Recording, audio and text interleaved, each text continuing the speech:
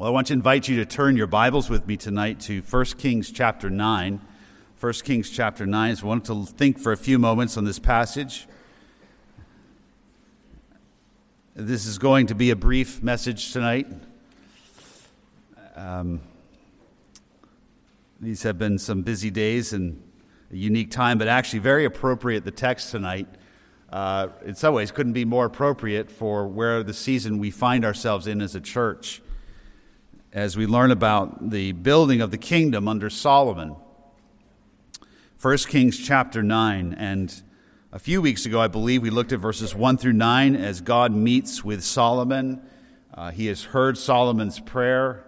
He repeats his covenant to David that calling Solomon and his sons to obedience, and that he will bless them if he obeys. He will rebuke him and severely chastise the nation if they turn from God. And now we turn from that section where the Lord meets with Solomon, and in verses 10 through the end of the chapter, in verse 28, we have an accounting of some of the activities of the kingdom. And there's various details, and we'll consider them together tonight. As I've been doing, before I read the text in just a moment, if you're visiting with us in the evenings, I've been reading from the Legacy Standard version. It's basically similar to the New American Standard, and whatever Bible you have, I'm sure it'll follow right along with it. One of the major differences is that it translates the Hebrew for the name of God in the Old Testament. Instead of just Lord, it translates it for what it is, Yahweh or Jehovah, but Yahweh. And that can be, I know that can be a little alarming for people. Yahweh, I haven't heard that. Well, there's a history to that, why English translators didn't translate it. They just put capital L, capital O, capital R, D. But I thought in this section it's been helpful to read from this new translation, because I think it's very helps us get a sense of God's dealing with Solomon and the kingdom at that time. So let me begin by reading in verse 10. Now it happened at the end of the 20 years in which Solomon had built the two houses, the house of Yahweh and the king's house, Hiram, king of Tyre, had supplied Solomon with cedar and cypress, timber, and gold according to all his desire, that King Solomon then gave Hiram 20 cities in the land of Galilee. So Hiram came down from Tyre to see the cities which Solomon had given him, and they were not right in his eyes. And he said, "What are these cities which you have given me, my brother?" So they were called the land of Kabul to this day. And Hiram sent to the king 100 talents of gold. Now this is the account of the forced labor which King Solomon raised up to build for the house of Yahweh, his own house, the Millo, the wall of Jerusalem, Hazor, Megiddo, and Gezer.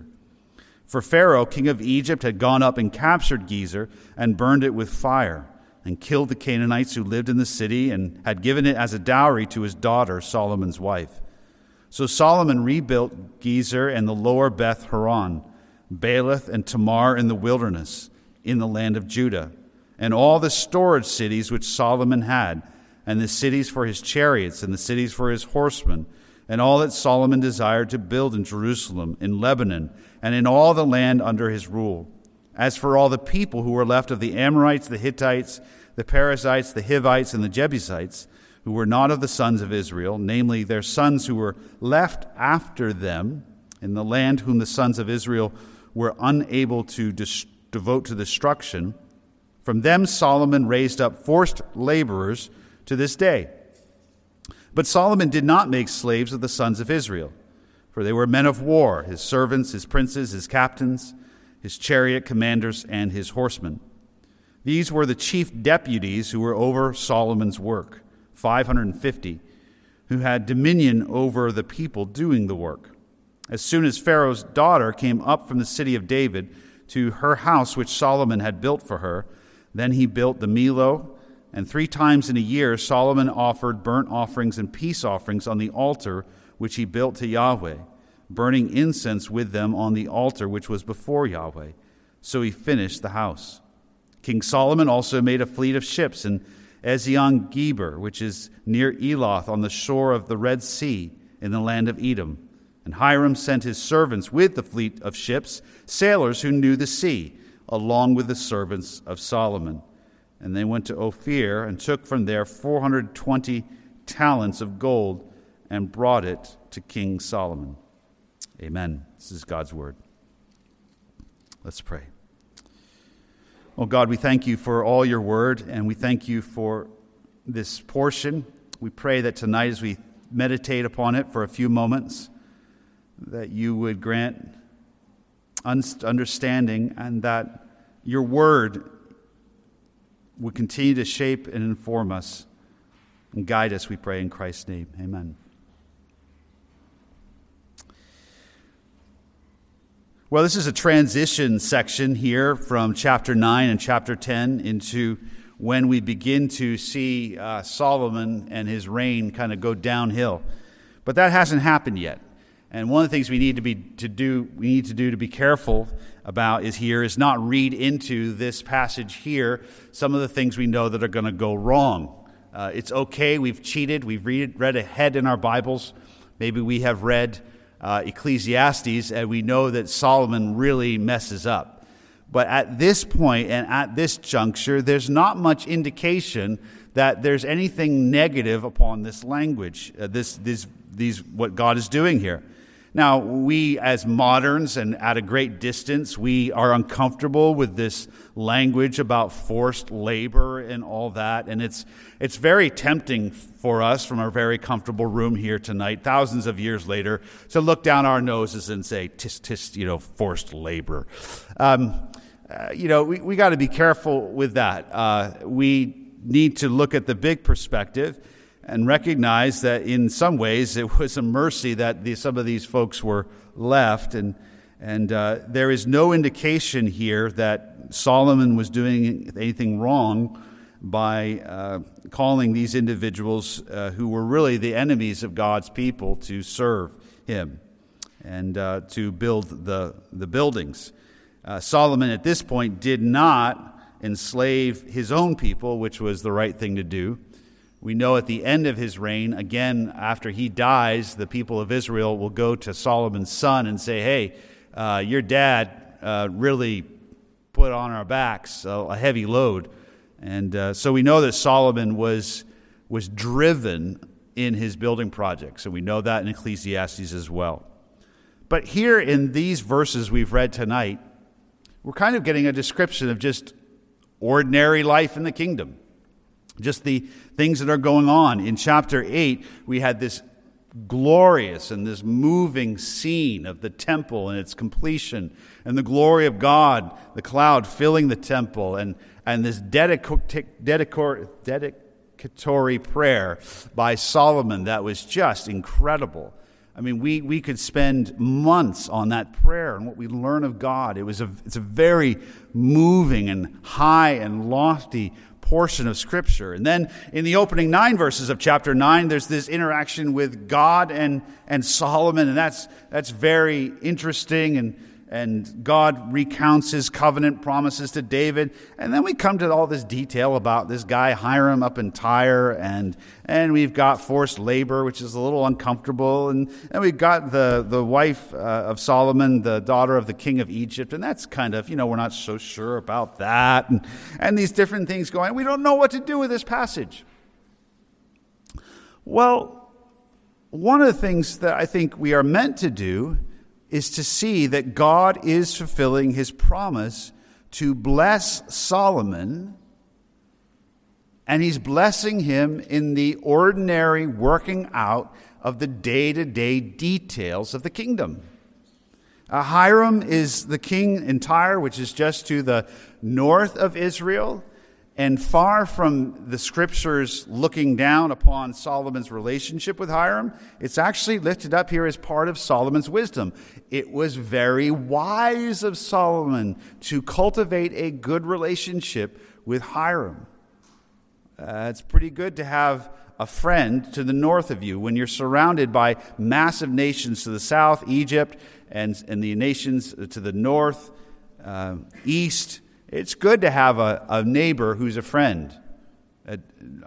Some of you know how unpleasant it is when your neighbor is not a friend and not so nice. And I've had that experience. We've had that experience. It just makes life miserable when you have a miserable neighbor. Well, Hiram wasn't a miserable neighbor. He was generally friendly to Solomon. They cultivated a good relationship. This is good politics. We critique our presidents for, in part, their foreign policy, and we should, because how they engage in foreign policy has a massive impact, as we're seeing right now in Ukraine. We need wise people in leadership who can cultivate wise relationships with foreign dignitaries.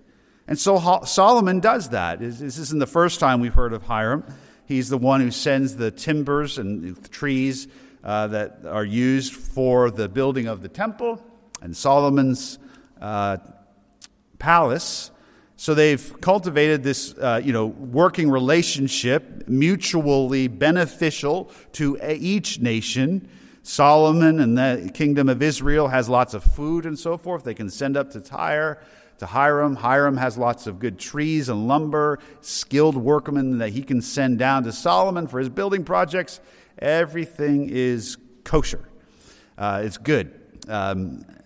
Except there's this little wrinkle when Solomon apparently is running a little short maybe on funds, and he has to pay back Hiram, and he decides to give, verse 11, 20 cities up in the land of Galilee. Now, we shouldn't think of these as cities. By cities here, the word is, these are villages. These are little towns, little villages. And if there's anything negative in this text, maybe we're saying, Solomon, what's he doing giving away some of the land that God gave to Israel? That's a fair question. But it's just almost comical in a sense, because Hiram goes over and looks at these villages that Solomon has given to him as part, and he's like, Kabul, what's this? What's this, Solomon? Come on, that's giving us an indication of how much wealth Solomon has and Hiram has, that even 20 towns is kind of like, that's nothing. You're not giving me anything good here, Solomon.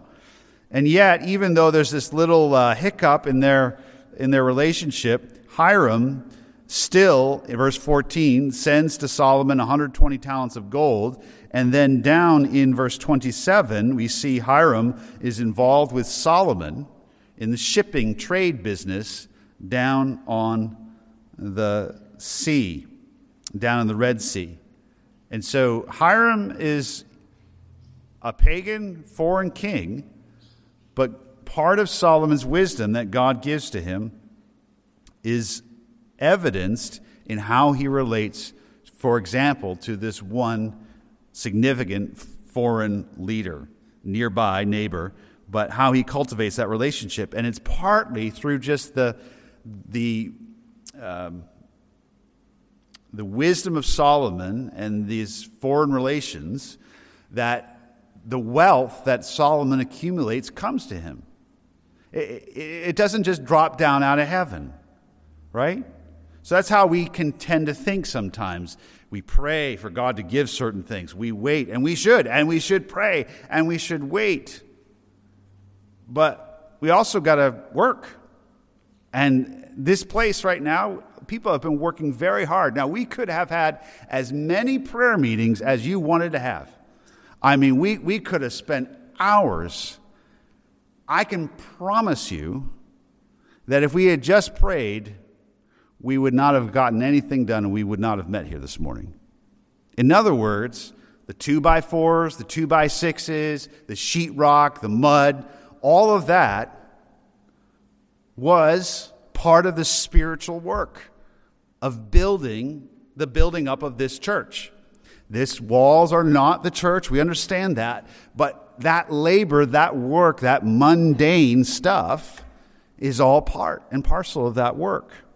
And so we should be careful that we don't think and divide completely in our minds the worship of God, the preaching of Scripture and prayer as somehow good and pleasing in God's sight, and the more mundane stuff, painting And Dave's down here, something of painting and other things as, well, just kind of, it is what it is. No. It's all critical. It's all part and parcel of the building of the kingdom. And that's partly what's going on here. We're getting a little look behind the scenes as to the workings of the kingdom and the building up of the kingdom. It took the wisdom of Solomon. It took a lot of work. And I bet as we now look at how all these projects got done, and these projects were important. Of course, the temple in verse 15, the house of Yahweh, Solomon's temple palace, we might think, well, that's a little selfish. I don't know, maybe it was a little over the top, but, it's kind of like the White House. It's not a grandiose building, but we understand that building is really not for the president. Some of the presidents haven't understood that. But we understand it's not for the president and his family. It's a symbolic of the strength of the nation. And that's similarly, Solomon's palace is like that. It's a symbol not only of his own wealth, but of the strength of the nation and God's blessing on the nation.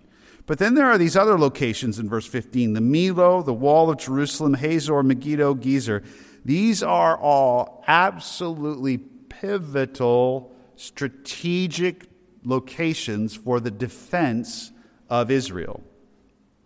Megiddo is Hazor, Megiddo, and Gezer are at these pivotal points along the main thoroughfares going through Israel, from Egypt up to the land that will be the Assyrian areas, empire. And so these are critical.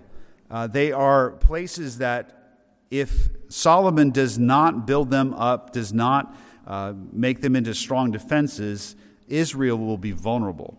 And so this is part of the work too. And we see God's blessing in Pharaoh, the king of Egypt, going up. I mean, this pagan king, he doesn't care about the God of Israel, but God uses him to go up, capture this key location, Gezer, and to give it as a dowry to his daughter. I don't have anything like that to give to my daughter. She's married this summer, but I don't have a city or anything like that. But, that's something. He gave it as a gift, and to Solomon's wife, to Pharaoh's daughter. And so this is a gift. In other words, if Pharaoh's going to give his daughter to the king of Israel, he's going to help and see that Israel is secure and safe. It's quite a gift. But this is a good thing.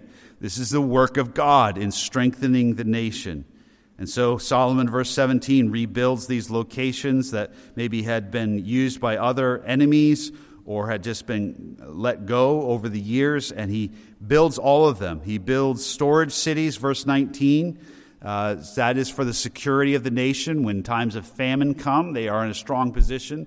When the markets rise and fall, because they have these stores, they're in a position to be strong. We're all scratching our heads, I think, right now. Anyways, I won't get into politics, but oil and gas, and we have plenty. And why we aren't for the security of our nation tapping into that more, but we know why. This is practical. This is important. This is part of God building up the nation and blessing Solomon.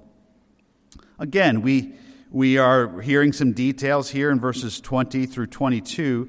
How did all this work get done? Well, Solomon put to work the descendants of the enemies of Israel, but he did not, at that point, verse 22, make slaves of the sons of Israel.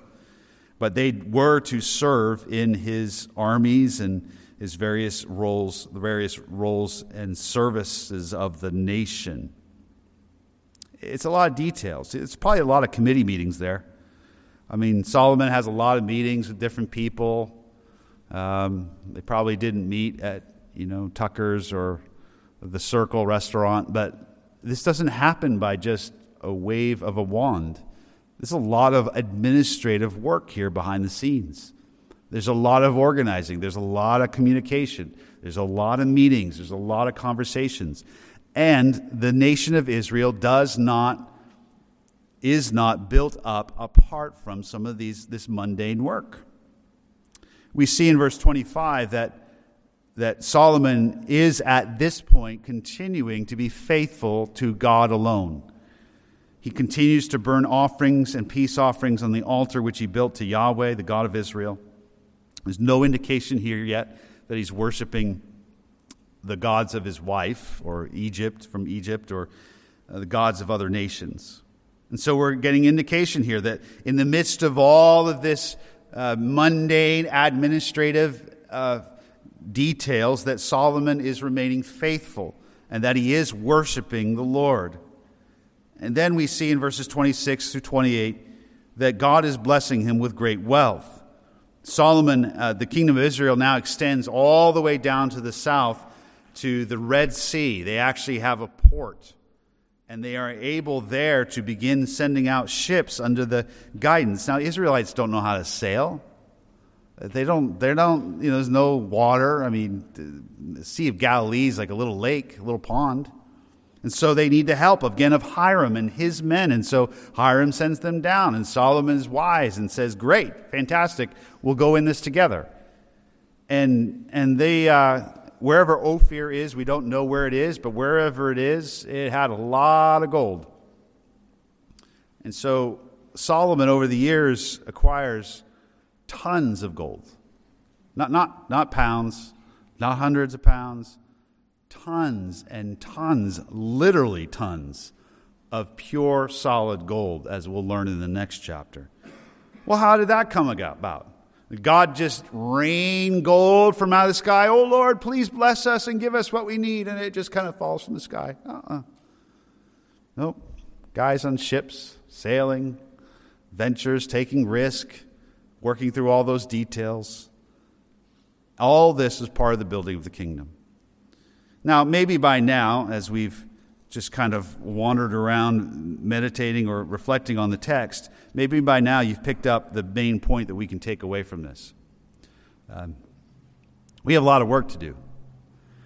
And some of that work, the core of that work, is the preaching of God's word, the study of God's word, the hearing of God's word.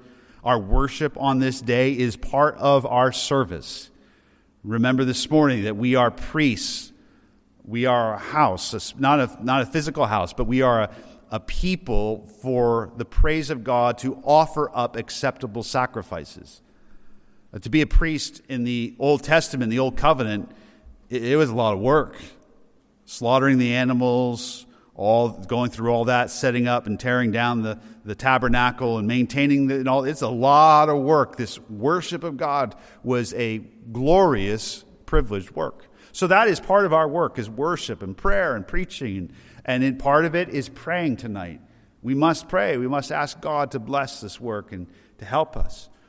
But all of the little details that you are all engaged in to varying levels, young and old, men and women, it's all part of the building up of the body of Christ. It really is. I mean, I hope you know that. I mean, some men, did some of the construction on the walls. There were meals here. I don't know where they appeared from. Some of the women here, no, they didn't just appear. They took time and I have a meal tonight to bring for the workers over there. I'm sure that may have happened a couple of times. And that took time. That took investment. All the little details, the cleaning of this facility, on and on it goes. It's part of the work. And I hope that we're encouraged tonight that God, in his remembering of his people and the building up of his church, that these works of service are not forgotten to him. That they're part of the testimony of his faithfulness, working in and through us that which is pleasing in his sight. And so take heart, whatever your role. Maybe you're not a public preacher or teacher. Of course, the scriptures say, let not many of us become teachers, brethren. But whatever your role, whether it's sweeping out front or whether it's, sometimes something that nobody even knows that you did to help the church, to serve the church. that all of these things are part of building up the body of Christ. And now that we have a building, this is a very practical message for us because we have work to do. I don't know who's going to clean the bathrooms. We're going to work on that. There's men who are working on a schedule on that. But is that important? Yeah, very important. It is. All these little things are part of the work that God is doing among us. And so I hope you're encouraged that as we meet to worship, as we meet to pray, but then also in these days as we continue to have ongoing into the spring and into the summer, I'm sure, various work projects and various responsibilities and various needs, that we ought to have joy. And that's what I want to leave tonight, is this is a joyous passage. This isn't, this is not a negative passage saying, oh no, Solomon's starting to go down. And some of us, that's our personality, and I can, that's it. But no, we're not there yet. Easy, we're not there yet. This is just joy. He's prayed to God to bless the nation. God has met with him, and Solomon at this point is walking in faithfulness, and God is just blessing them. The nation is flourishing. It's being built up. It's being secured. It's being established. It's being enriched. And all of this is good. It's very, very good. And it's happening in and through some of the mundane administrative day-to-day tasks. And it's joyous. All you have to do is go back and look at the days of Judges and compare them to chapter 9, verses 10 through 28. These verses, what we've read tonight, look pretty good.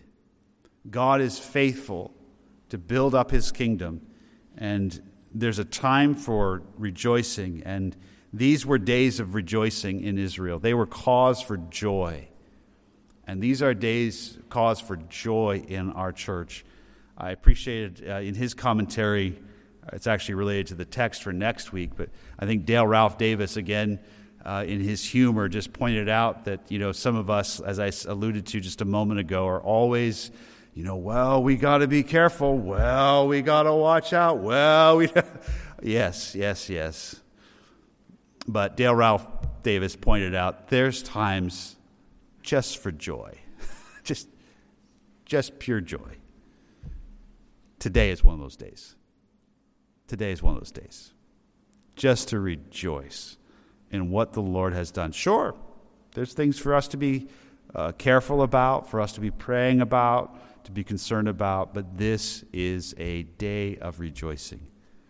Because by his kindness and providence, he has worked through untold number of little conversations, discussions, labors, services, and all these gifts that you have given to bring us to this point. And I will tell you that this church, by God's grace, is more established and secure at this point at any other in its 12 years history. And you can argue with me on that. That's fine. We can argue.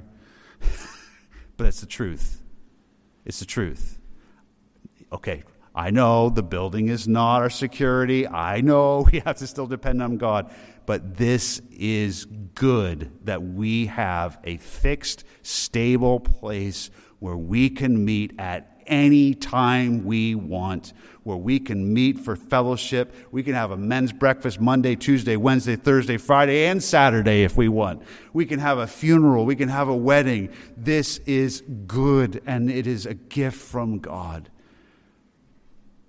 Amen? Let's pray. So, God, we continue just to rejoice today. We rejoice in what you have done and what you are doing. And we have known a joy, not only in the times of singing and preaching, but in the working together. Those who have worked here, cleaning or building or any aspect, there's been a joy evident in this body, a gift of your Holy Spirit, as each member of the body has considered his or her part in the building up of this body in love. And we are amazed. Though we are little, though we are relatively small, we recognize that it's God who is at work in us, doing that which is pleasing in his sight. And so we worship you. We rejoice. We know that in the days ahead, we know there are trials, we know there are needs, we know there are difficulties. But you have brought us through many, many difficulties before, and you will bring us through.